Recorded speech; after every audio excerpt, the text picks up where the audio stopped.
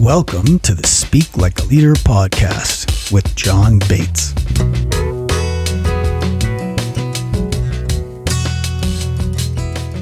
Welcome to the show. With me today is someone whose electrons, at least, are coming halfway around the globe. This is a gentleman that I really just resonated with right off the bat. And when you hear him, I think you'll see why I did resonate with him so much and still do, why I'd want him to be here to talk with us.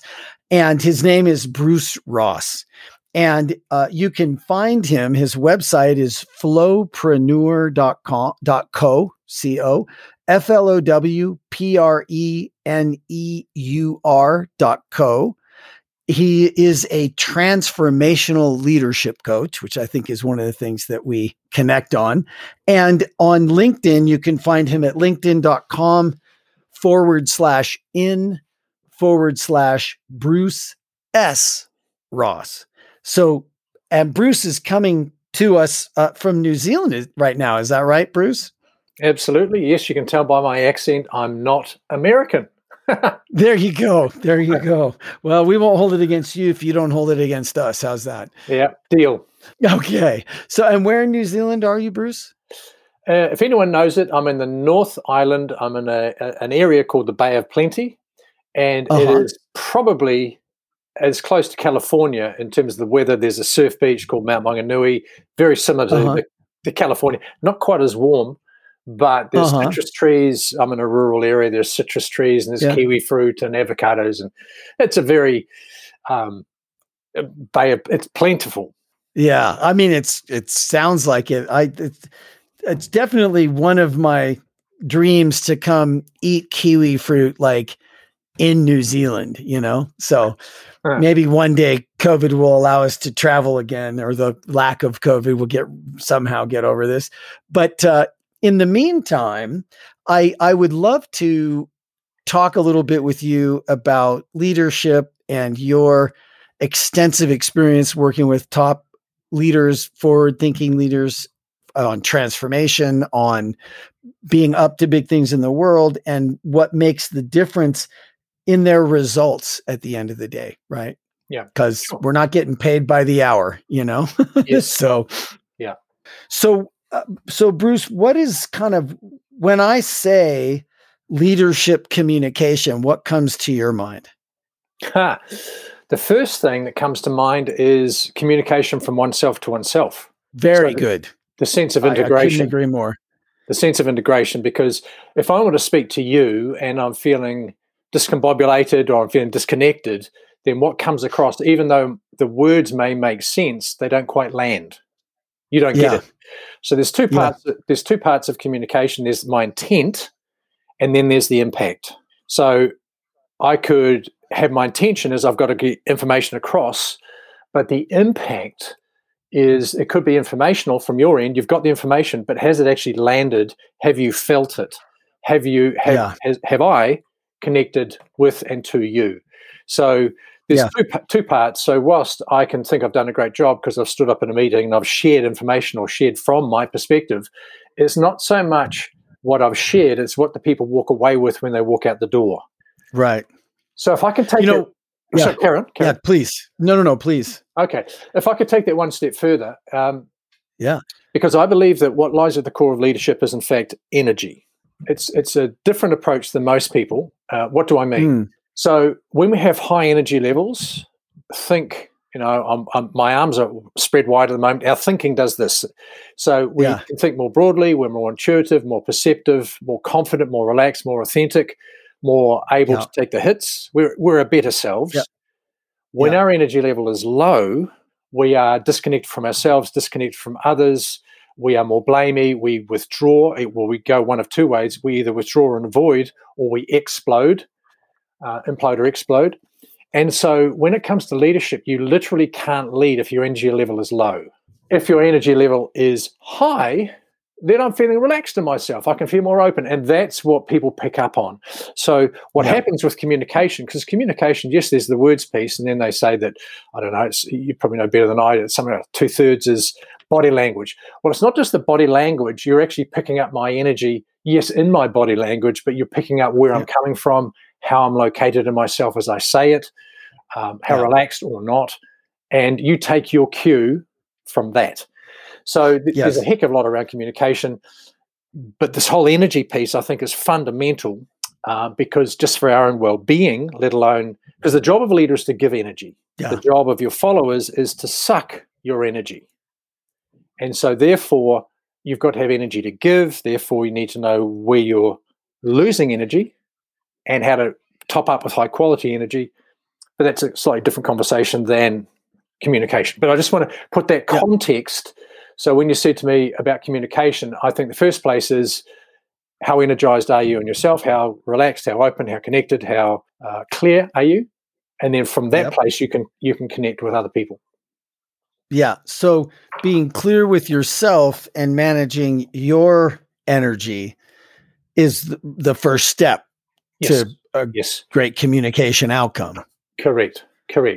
So one of the things that I say in my training a lot is that I mean, it's a story that I share about how I was always really interested in checking the box I said it.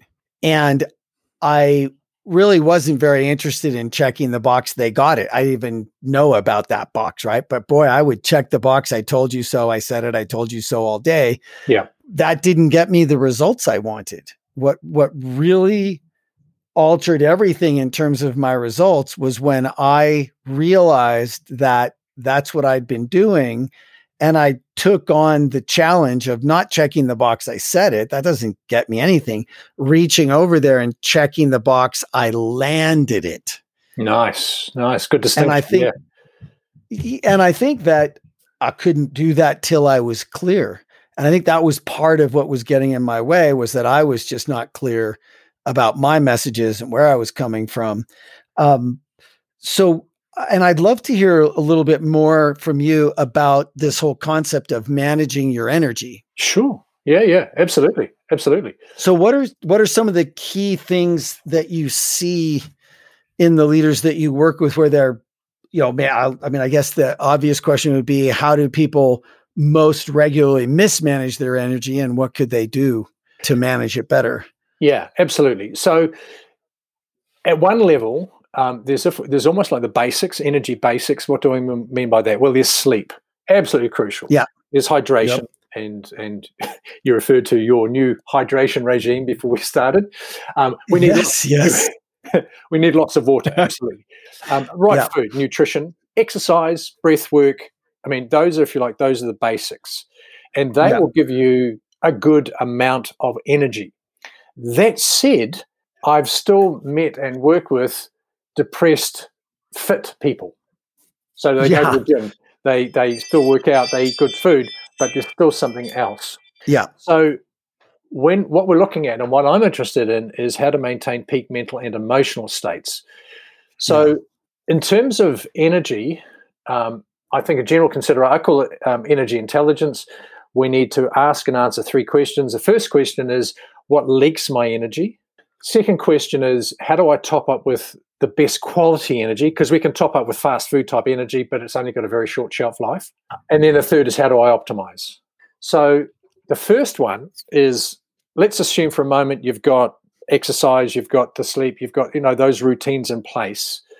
Mm-hmm. Then I mean, that's already kind of a high bar. Like you said, sleep, hydration, food, exercise, and breath work, as if those are foundational already, right? So I want to hear where you're going to go with this, but I want to dig into that for just a second. Like, let's say that someone that's listening is not really super focused on sleep, hydration, food, exercise, and breath work.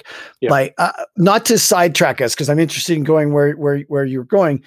But what would you say to someone just in a quick conversation about that stuff? Why it's worth it, and maybe a place to start even. Okay. Well, the place to start is go to someone who's incredibly sick, or recall when you've been incredibly sick, and then you appreciate what you got. So it's almost like we need to be shocked out of complacency. Sleep is something that we can do something about. Sleep is, it's like the silver. If there was a silver bullet, it's the silver bullet. It's better than any supplement you can ever get. It is. We don't understand fully what sleep is, but it's highly restorative, and there's so much around at the moment that whatever sleep you're getting, add another half hour. Well, and I just really want to say amen, brother, to that, because what you said, it's fundamental, and it's better than the best vitamins. It's better than all these other things that I think people try to substitute for sleep. And I almost died finding out the hard way that really I almost died of an autoimmune disease. I lost my company. We'd raised over $80 million, and then we went out of business in the .com crash. And I almost died of an autoimmune disease. And it turns out that I believe that an enormous piece of that was that I had not been sleeping enough for about 2-3 years doing this company. And I was playing that self-righteous game of I slept less than you did last night, so I win. That's not a game that I ever want to win again. That was a losing game to win, you know? So there are biological elements that we really must learn to dance with, live with, not fight. And sleep, as you've just gone through, sleep is one. The hydration piece, hydration, I mean, we are, whatever it is, 2/3 liquid anyway. But also just look at Earth in space, and that's us. Right? Absolutely. But the other thing too, I just found out the other day that makes absolute sense is one of the greatest an antithesis to inflammation, which is pretty much most disease, is oxygen. Oxygenation of the cells, oxygenation throughout the body. And of course, H2O, every time you drink water, there's oxygen in that. And so that's another way of thinking about it. If you want to have a dull head, like a hangover head, don't drink water. Because there you are in the afternoon. You're trying to think or trying to be creative from a sludge head. Drink yourself some water, and then you'll notice a difference immediately. So even that, and I know that's quite challenging. So it's one of those things you got to. Right now, I've just got my liter of water in front of me. As you see, I love it. Yeah, it's great. Well, and I just switched over this hydration commitment I mentioned to you. It's because I was reading somewhere, and it made a lot of sense to me. Sleep is dehydrating because you're laying there for 8 hours, breathing, and not drinking anything. So for me to wake up and look, I love having a nice cup of coffee.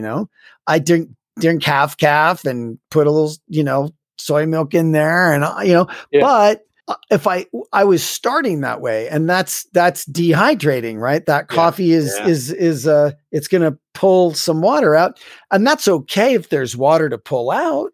But I've started coming downstairs with my coffee and a big old thing of herbal tea. And I drink a glass of water first thing and then have my coffee and then follow up with some herbal tea all day, so that I'm just keeping myself hydrated. And if I feel vastly different. Yeah, absolutely. And you'll notice it too in terms of I do a bit of running, and if I haven't kept up with the water when I go for a run, my joints are, and that's just a for me, causal effect. If I haven't had water, because of course you sweat it out when you run. You feel it in the joints. Well, and inflammation being a side effect of being dehydrated, that makes that seems it touches my intuition that there's some truth to that. Yeah. So now, breath work, breathing, okay, you said, exercise and breath, okay, all where right. can we start with that? Yeah. All right. So at one level, you say oxygenation, great, because you're getting oxygen into the body. That's the great way to do it.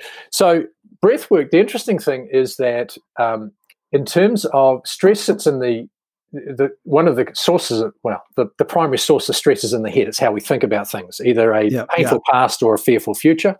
So it's thoughts. What breath work is at one level is where you follow your breath into your body and then out again, and where in your body do you feel it, in the back of your throat or whatever. Now, what that does, it puts your focus into your body. which takes it out of the head, which is de-stressing. But the other thing too is that when you breathe out slowly, so you've got two breaths, you've got the in-breath and the out-breath. The in-breath triggers the sympathetic nervous system. So you think in contracts, the constriction, there's a constriction, and basically the sympathetic nervous system is an agitation constriction system. So it tightens things up, ready for action.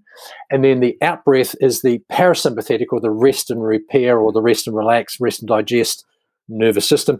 So this is why they say if you want to relax, you breathe in, but breathe out for twice, 3, 4 times as long. And what that does, it tells the brain, well, if he's taking a long time to breathe out, he must be relaxed, and so it relaxes the head. Yeah. So there is a direct link at that very basic level, and so there's a variety of breath work. I mean, there's hundreds of them. There's a thing called box breathing, which the SEALs use. I don't know if you've heard of it, but you can look on YouTube, and 4 in for 2, in for 4, hold for 4, out for 4, hold for 4, and then 5, 6, 7, 8, etc.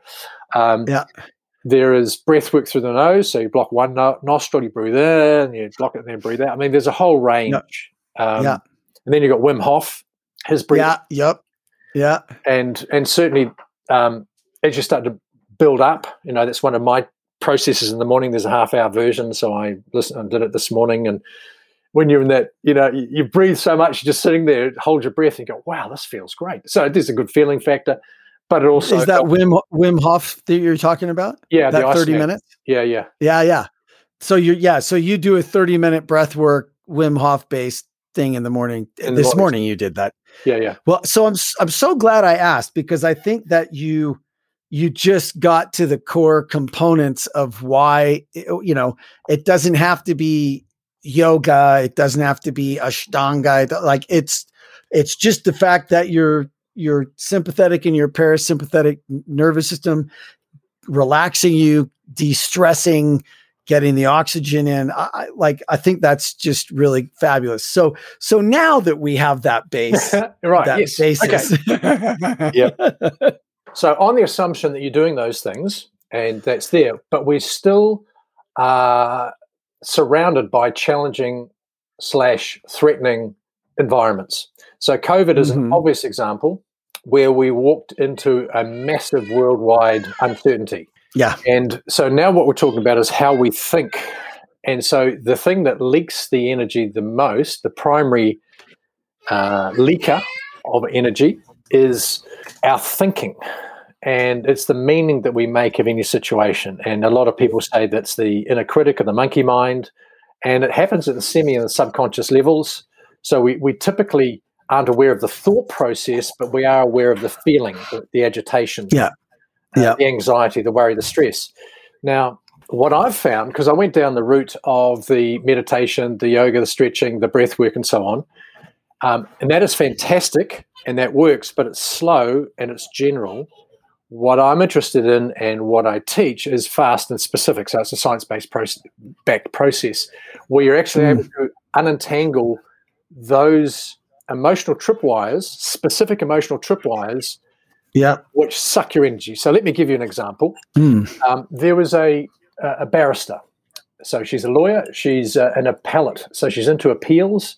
She had decided, she's a third-generation lawyer. She had decided to be great, not just be good, to be great, doing it for 15 years and getting increasingly better at it. But had recently been ripped apart by a judge who was obviously in a bad mood and really publicly just eviscerated her, just tore into her. Now, as a result of that, it crushed her confidence. So clearly there's something going on in her head going, oh, no, I don't know if I'm up for this anymore. That had all sorts of physical impacts on her. So she was worried. She was second-guessing herself, self-sabotaging because she wouldn't get on to procrastinating because she wouldn't get onto files. She'd get home, she was distracted, so she wouldn't be a good parent, so she felt guilty, etc., etc. It's a feedback loop. Absolutely. So when I asked her about, well, what specifically went on in you at the time when you had that situation with that judge, she was telling me, well, what were the thoughts under the surface? And it was things like, oh, I can't do this anymore. Oh, I'm hopeless. I'll never be any good. And then it came out, I am a failure. So in fact, what she hadn't realized was going on in her head. And in fact, that was the instruction from her head to her body that I am a failure. And consequently, if that's because the brain is a goal-achieving machine, I'm a failure. Okay, well, I'll create the environment where you are a failure. And so she was struggling to continue under that barrage of I am a failure. Now, there's actually a deeper truth that sits underneath that. And this is what it helped her discover for herself. And what it was in fact, because she wants to be in the appeals work, which is far sharper than anyone and everyone else, she had to be sharper, had to see into the crevices and cracks that other people hadn't. That, in fact, the judge doing that to her was exactly the very thing that she needed to become very sharp. So steel against steel, it was a sharpening her up. So what we were able to invert was that rather than that critical thinking of I'm a failure was this is great because I am becoming sharper by that in that adversarial situation. Now, that's just one example, but that was a very specific one. Disentangled her from that, and she was able to flow on. So just to try and give you an example. Yeah, it's a great example. And it brings to mind for me what we started with, which is you've got to be clear with yourself. And you must, and I think part of that is not just what you're saying to yourself in terms of what you're then going to say to the people that are following you or whatever, but being clear, like on much deeper levels about what's going on and these unconscious, semi-conscious stories that we're telling ourselves and these unconscious, semi-conscious beliefs that are getting in our way. And like, there's so much to unravel. And I think it feels to me like, like all that stuff gets concentrated the bigger the leadership level gets, like the more people that are depending on you, the more budget, the more it matters to the world, like all that stuff gets concentrated and it can either move someone forward or really slow them down. Yeah. So I the analogies that I have is that you can be an energy colander, which is like a sieve. My mind is like a sieve. Yeah. Or an energy chalice. And so I think it's two things. We need to know how to plug the holes that are sapping the energy, so that limiting belief thing, but also how do we get top quality energy coming in? And that's where that's, to my perspective, there's energy around us. There's energy in nature. There's energy in the sun. I mean, there's energy all around us.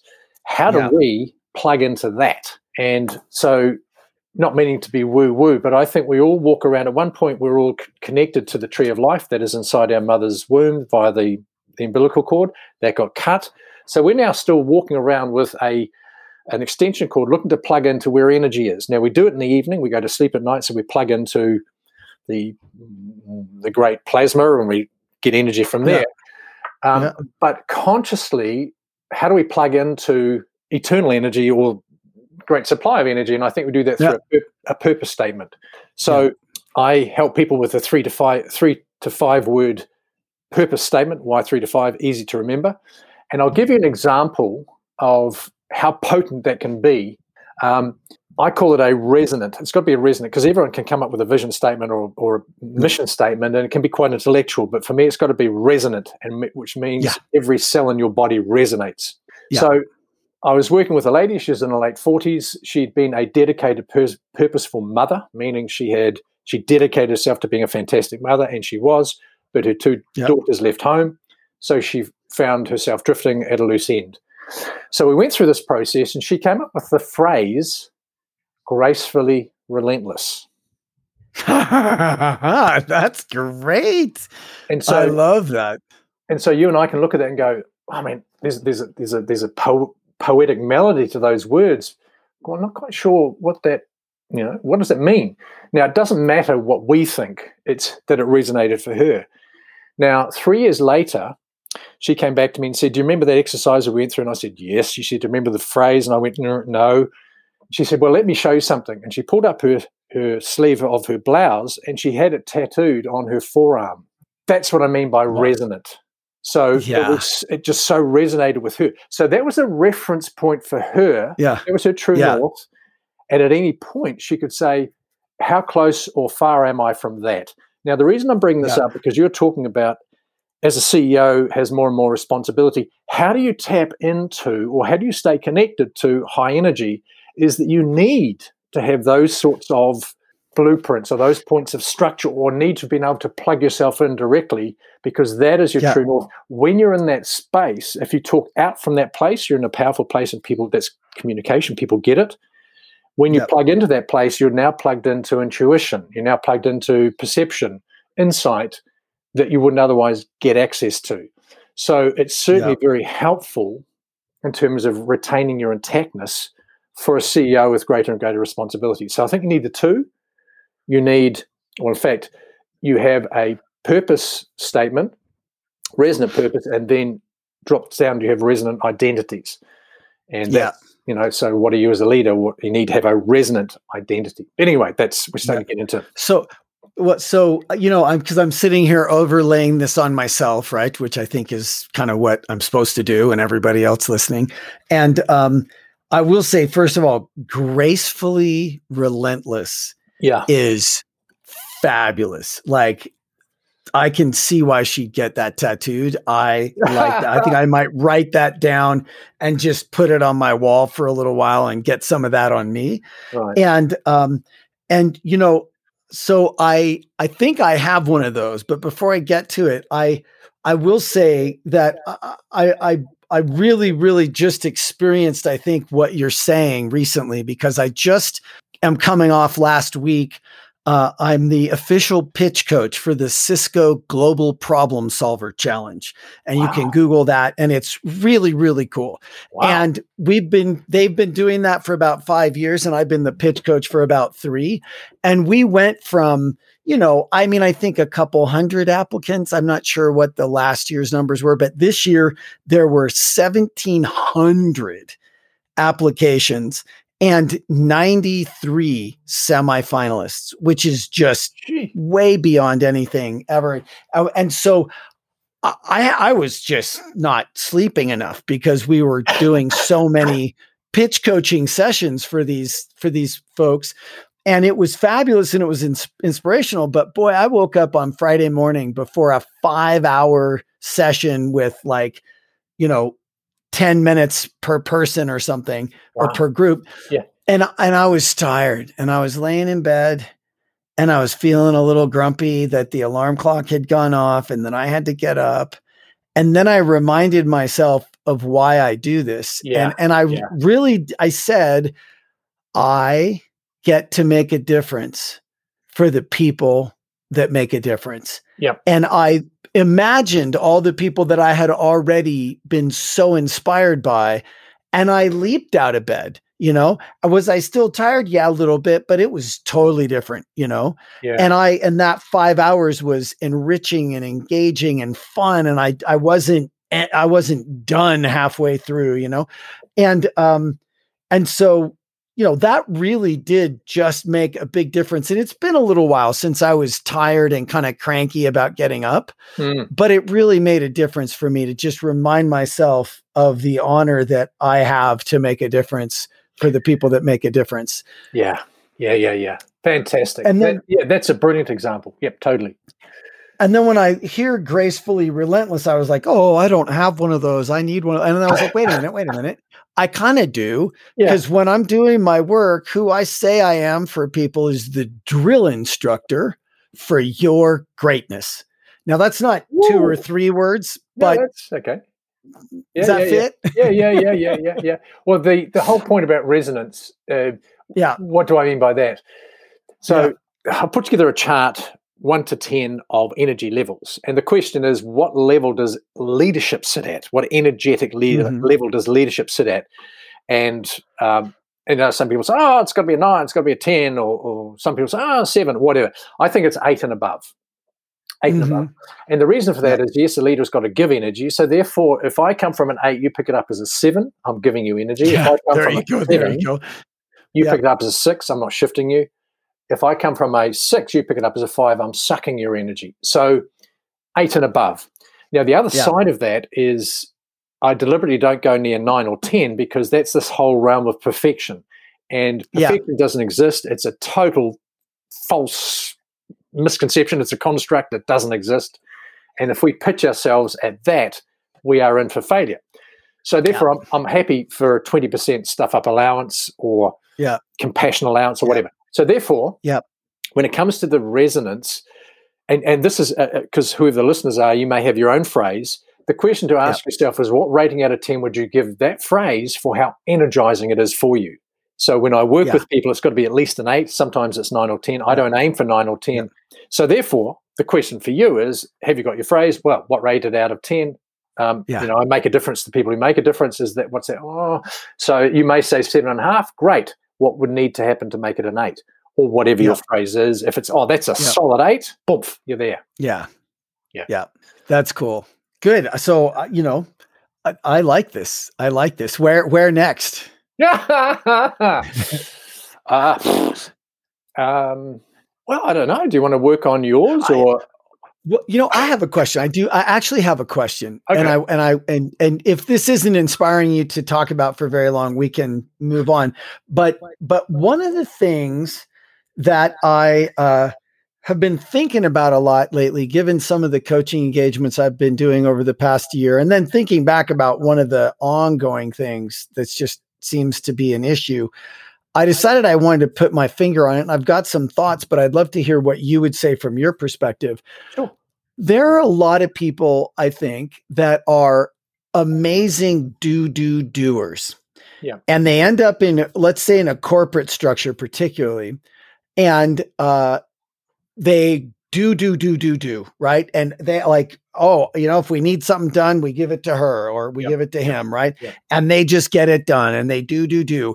And yet they get passed up for promotions and they don't get really acknowledged and yet the whole department, if you asked anybody objectively, whose back are we riding on? Like everybody knows it, but they don't get promoted. They don't get, the same kind of raises that they think they should get.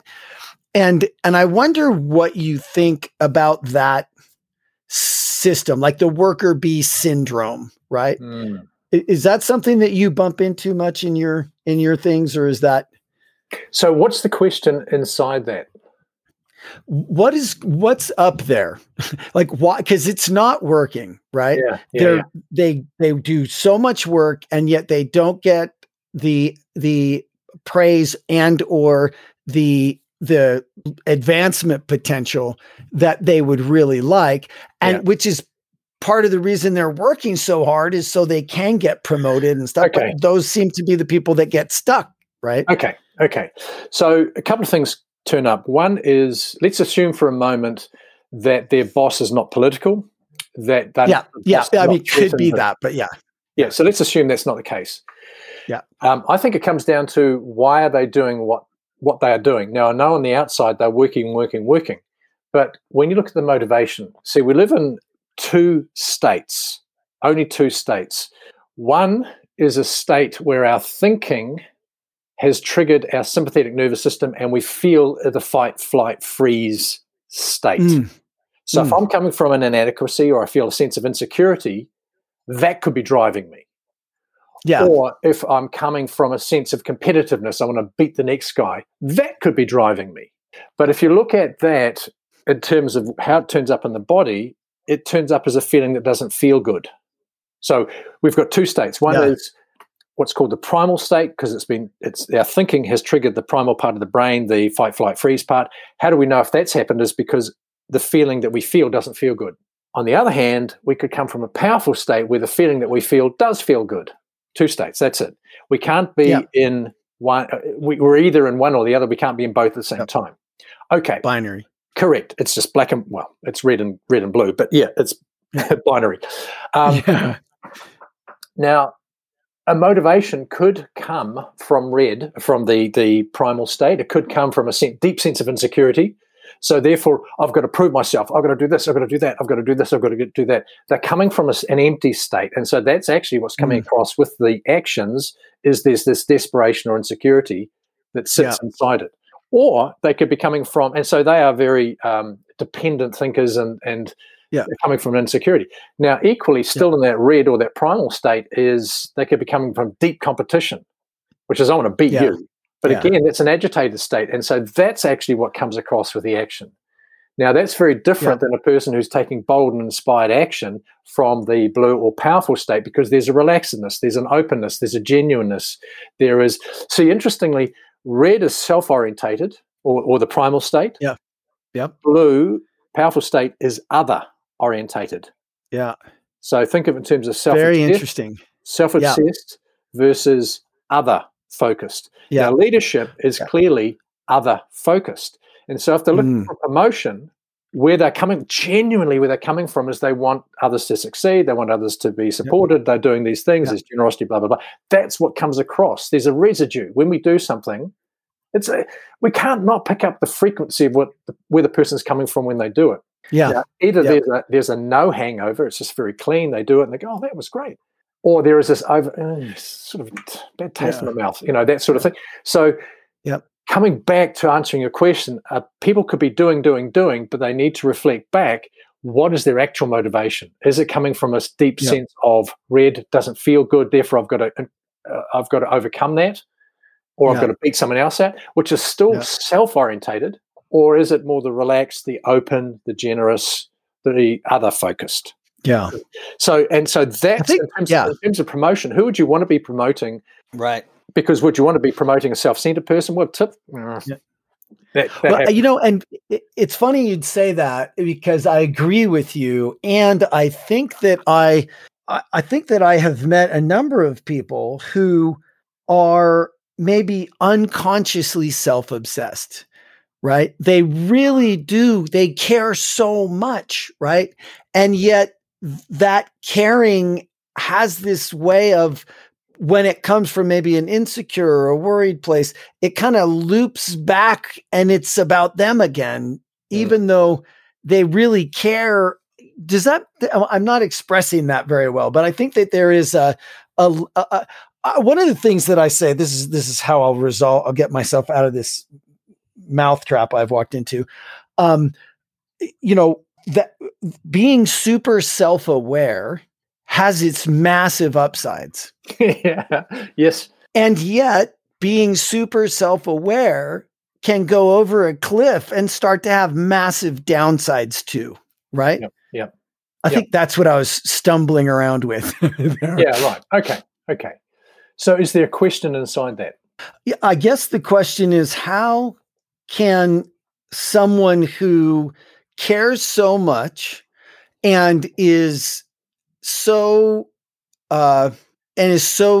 doing obsessed, how can they free themselves from the what they don't necessarily even realize is as a self-obsession on some level, because they care about doing the job right, and they care about, getting it done, and they care about, and they genuinely care about those things.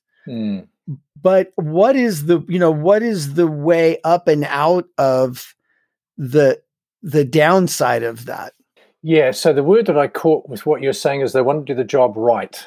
And everyone is seeking to do a fantastic job and to do it right. I mean, I think that's embedded into the soul, is to do it right. Yeah. So I totally get it. But in today's world, that's also to get it perfect. And so that's where I think that 20% stuff up allowance on self, because that 20% gives you compassion. Yeah. Where I haven't got it right, but that's okay because there are exigencies. I didn't get enough sleep to do the right job, or I've got to give myself compassion, especially in today's world. So I think the piece that's missing inside of all that, because you can do until you run out.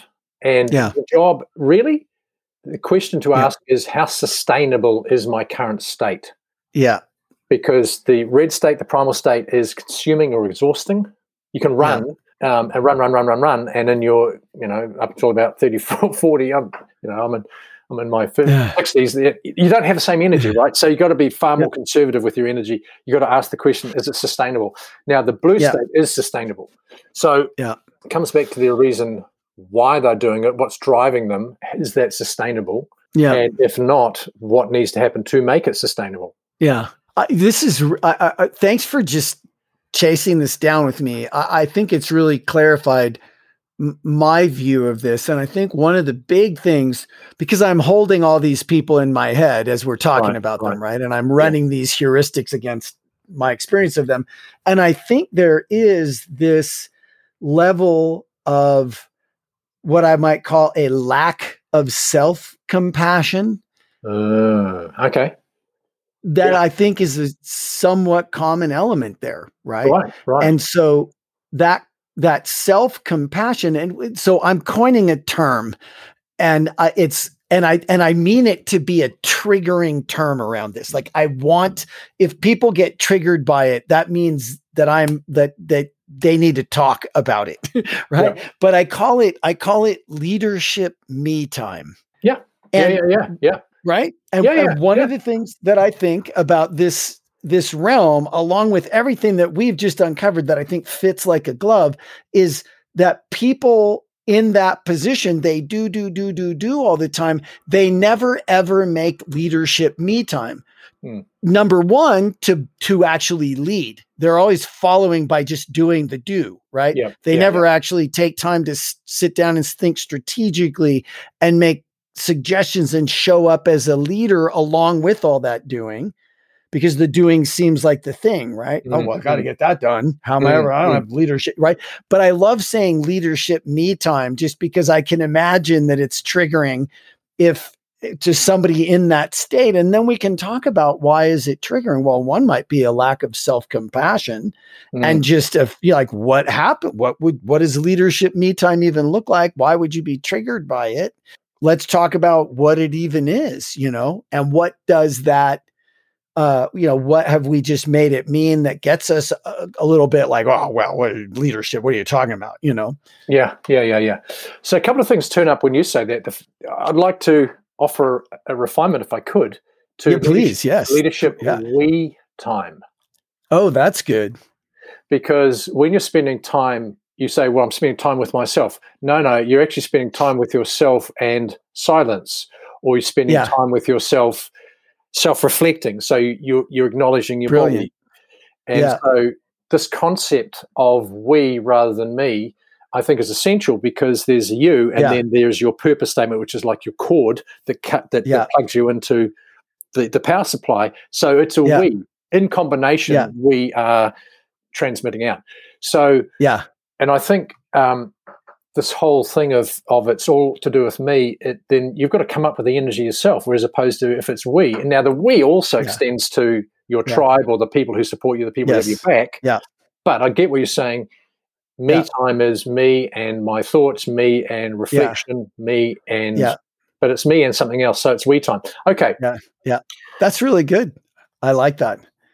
Because the two most powerful words for a leader to utter are we and together. Yeah. So rather than you made a mistake, it's, look, we made a mistake and together we will do something about it. As opposed to, well, you made a mistake, so what are you going to do about it? Which is isolating. There's putting a distance, and it speaks to two very different leadership philosophies, doesn't it? Because I think that you couldn't say we and together inauthentically and have it work. And I think that there are just some people who wouldn't even think to say we and together, right? So, I think it points to two different, really fundamentally different approaches. Well, at a neurobiological level, we moves us to a prefrontal cortex, and it's where things combine. So you feel it builds trust. We're part of something, we belong together. Whereas I trigger your sympathetic nervous system. You go into a minor fight, flight, or freeze. You've got to do something about this. That's what goes on. And that actually restricts your thinking. You're unable to come up with solutions, and therefore you are more able to be led. Yeah.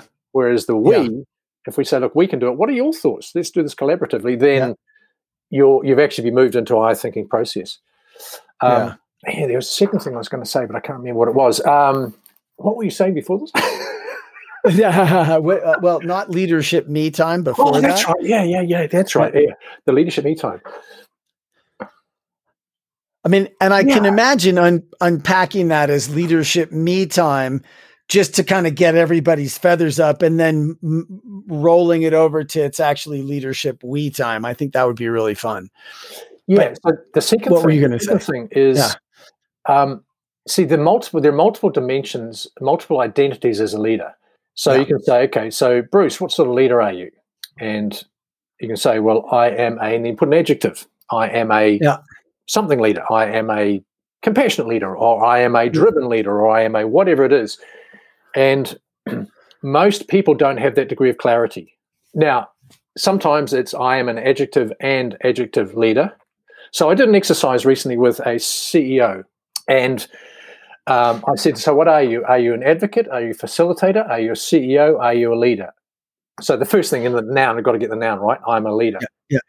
Now, the next word, we spent ages. What sort of leader are you? Well, what do you mean? Yeah, what sort of? And we spent time. We had to get to an 8. That's where leadership energization happens. And interestingly, his was I am an energizing leader. And as soon as we got there, we went, oh wow, that's me. This, that, the other thing. Yeah. Now he's got to live up to it, because that he now is very clear about who he is to himself. So in the context of what you're saying, so his name is Dean. He said, so Dean, you're an energizer. Oh, absolutely. All right, cool. So how do you energize yourself? How do you energize your people? How do you energize, et cetera, et cetera, et cetera? Yeah. So it very much depends. You've got to get to what is the resonant. Now, very few people will say, I'm an exhausting leader. But that's what they do, or that's their impact. But they'll never, but as soon as they state it, I am a such and such, they're like, oh, no, I'm not.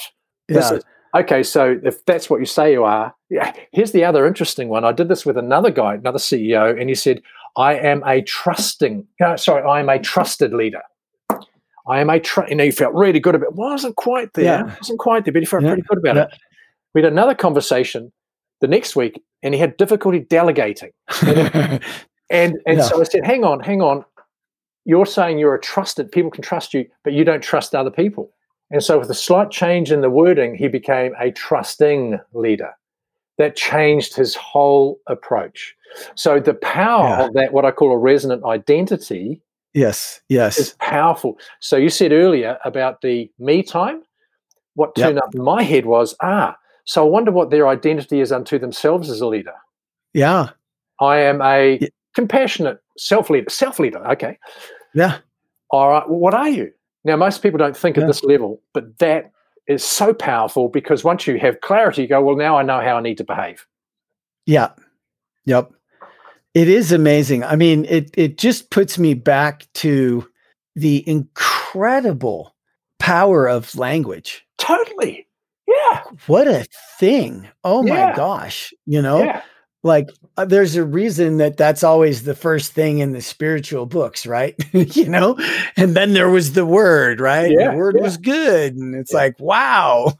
Ding, ding, ding, right? Just the incredible power of words. So Bruce, I know that we're getting to the bottom of the hour here, and I don't think either of us have to absolutely go this second. So I want to ask you before we kind of wrap it up. Sure. Is there anything that I didn't ask you that you were thinking about, or anything that you think, oh yeah, let me, this one more thing, John? Well, yeah. Okay. So there's a bit of a backstory to this, but I think it's really important. Yeah. And that is that. So this truth came at a vital time in my life.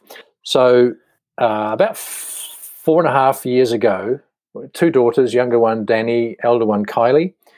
The younger one, Danny, 25, was diagnosed with lymphoma cancer, which was absolutely devastating. And I mean, at an existential level, this just ripped. I literally felt like there's not words. The skin had been taken off my body. Anyway, during the process of that, and unfortunately, she did pass. Now, Bruce, I'm so sorry. As that was happening, of course, I felt out of my depth. I really didn't know how to act, and I just felt shell-shocked. So I got counseling. And this lady was very forthright And no, so I said, explained it to her, and so this is the situation. She said, look, I've got to tell you something, Bruce, up front. Quite strong, actually. And I said, oh. Because you just say counselling, it's softer. She said, there's absolutely nothing wrong with Danny. I went, what? She said, there's absolutely nothing wrong with Danny. Parts of her have cancer. Now, what a subtlety, but what a distinction. Because in that moment, I realized I had been talking to Danny as a broken, or as a failing, as an unhealthy, as a diminished person. Yeah. Wow. But she said, there is nothing wrong with Danny. Danny is intact. Parts of her have cancer. Whew. And the truth of that struck me, and it just totally changed my perspective on Danny. I now spoke to the entirety, to the intact Danny. And yes, obviously we have to deal with the diminished Danny. Now, what's the relevance of this to do with leadership is that we all have our own doubts. We all have our own anxieties and so on. There is nothing wrong with you. Parts of you are leaking energy. There's nothing wrong with your people. Parts of them are leaking energy. It's our job as a leader to help them refocus that energy. And obviously we need the understanding as how to do that. But if you approach yourself and your people from that perspective, there are parts of me that aren't working so well. Fundamentally, I'm intact. Then that straight away, that gives you something solid to work out from, and recognizing there's areas to work on. But it's not that, geez, I'm so broken, I'm so this, I'm so that. No. Parts of you. So that would be my final message would be, you're fine. You're working well. The you of you, parts of you are leaking energy and not doing as well as you'd like. So it's subtle distinction. Yeah. Wow. Thank you for sharing that. And I'm very sorry for your loss. And what a thing to get out of that. I think that, that must make a difference for lots and lots of people that you touch. Yeah, that's one of there are a number of things in that whole journey. As traumatic as it was, there are a whole I call them Danny's gifts, and that was one of them, which are now embedded as part of pillars of my life. Yeah. And it's how I continue to honor her life and what she stood for. But I was introduced to many truths which I think are resonant truths, and that was one. Yeah. Well, and if I may, the thing that I would just like to thank you for that I got on a completely different level, I often say, speak to your people like they're great, no matter how they're behaving in the moment, which I think is just another way to say what you just said. Yeah, totally. The place where I had never linked that though was for me. Even on a bad day, I can speak to myself like I'm great, no matter how I'm acting or feeling in the moment. And I don't know why that made me cry, but that is going to make a difference for me. Thank you, Danny. And I will make sure that makes a difference for as many people as I can possibly touch. Fantastic. Well, I've enjoyed. I feel a kindred spirit, and I just love your phrase of making a difference to the people who want to make a difference. I mean, that totally resonates, and I thank you very much for this opportunity.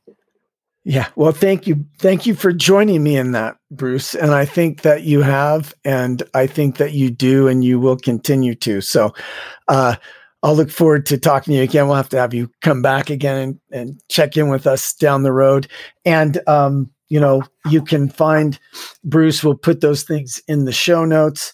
You can go to his website at flowpreneur.com or .co. I keep saying it's co. And linkedin.com/in/Bruce S. Ross. And Bruce, thank you for taking the time and zipping your electrons all the way over here from New Zealand to be with me. And I'll look forward to talking with you again. Absolutely. It's been a pleasure. Thank you. Thank you for joining the Speak Like a Leader podcast.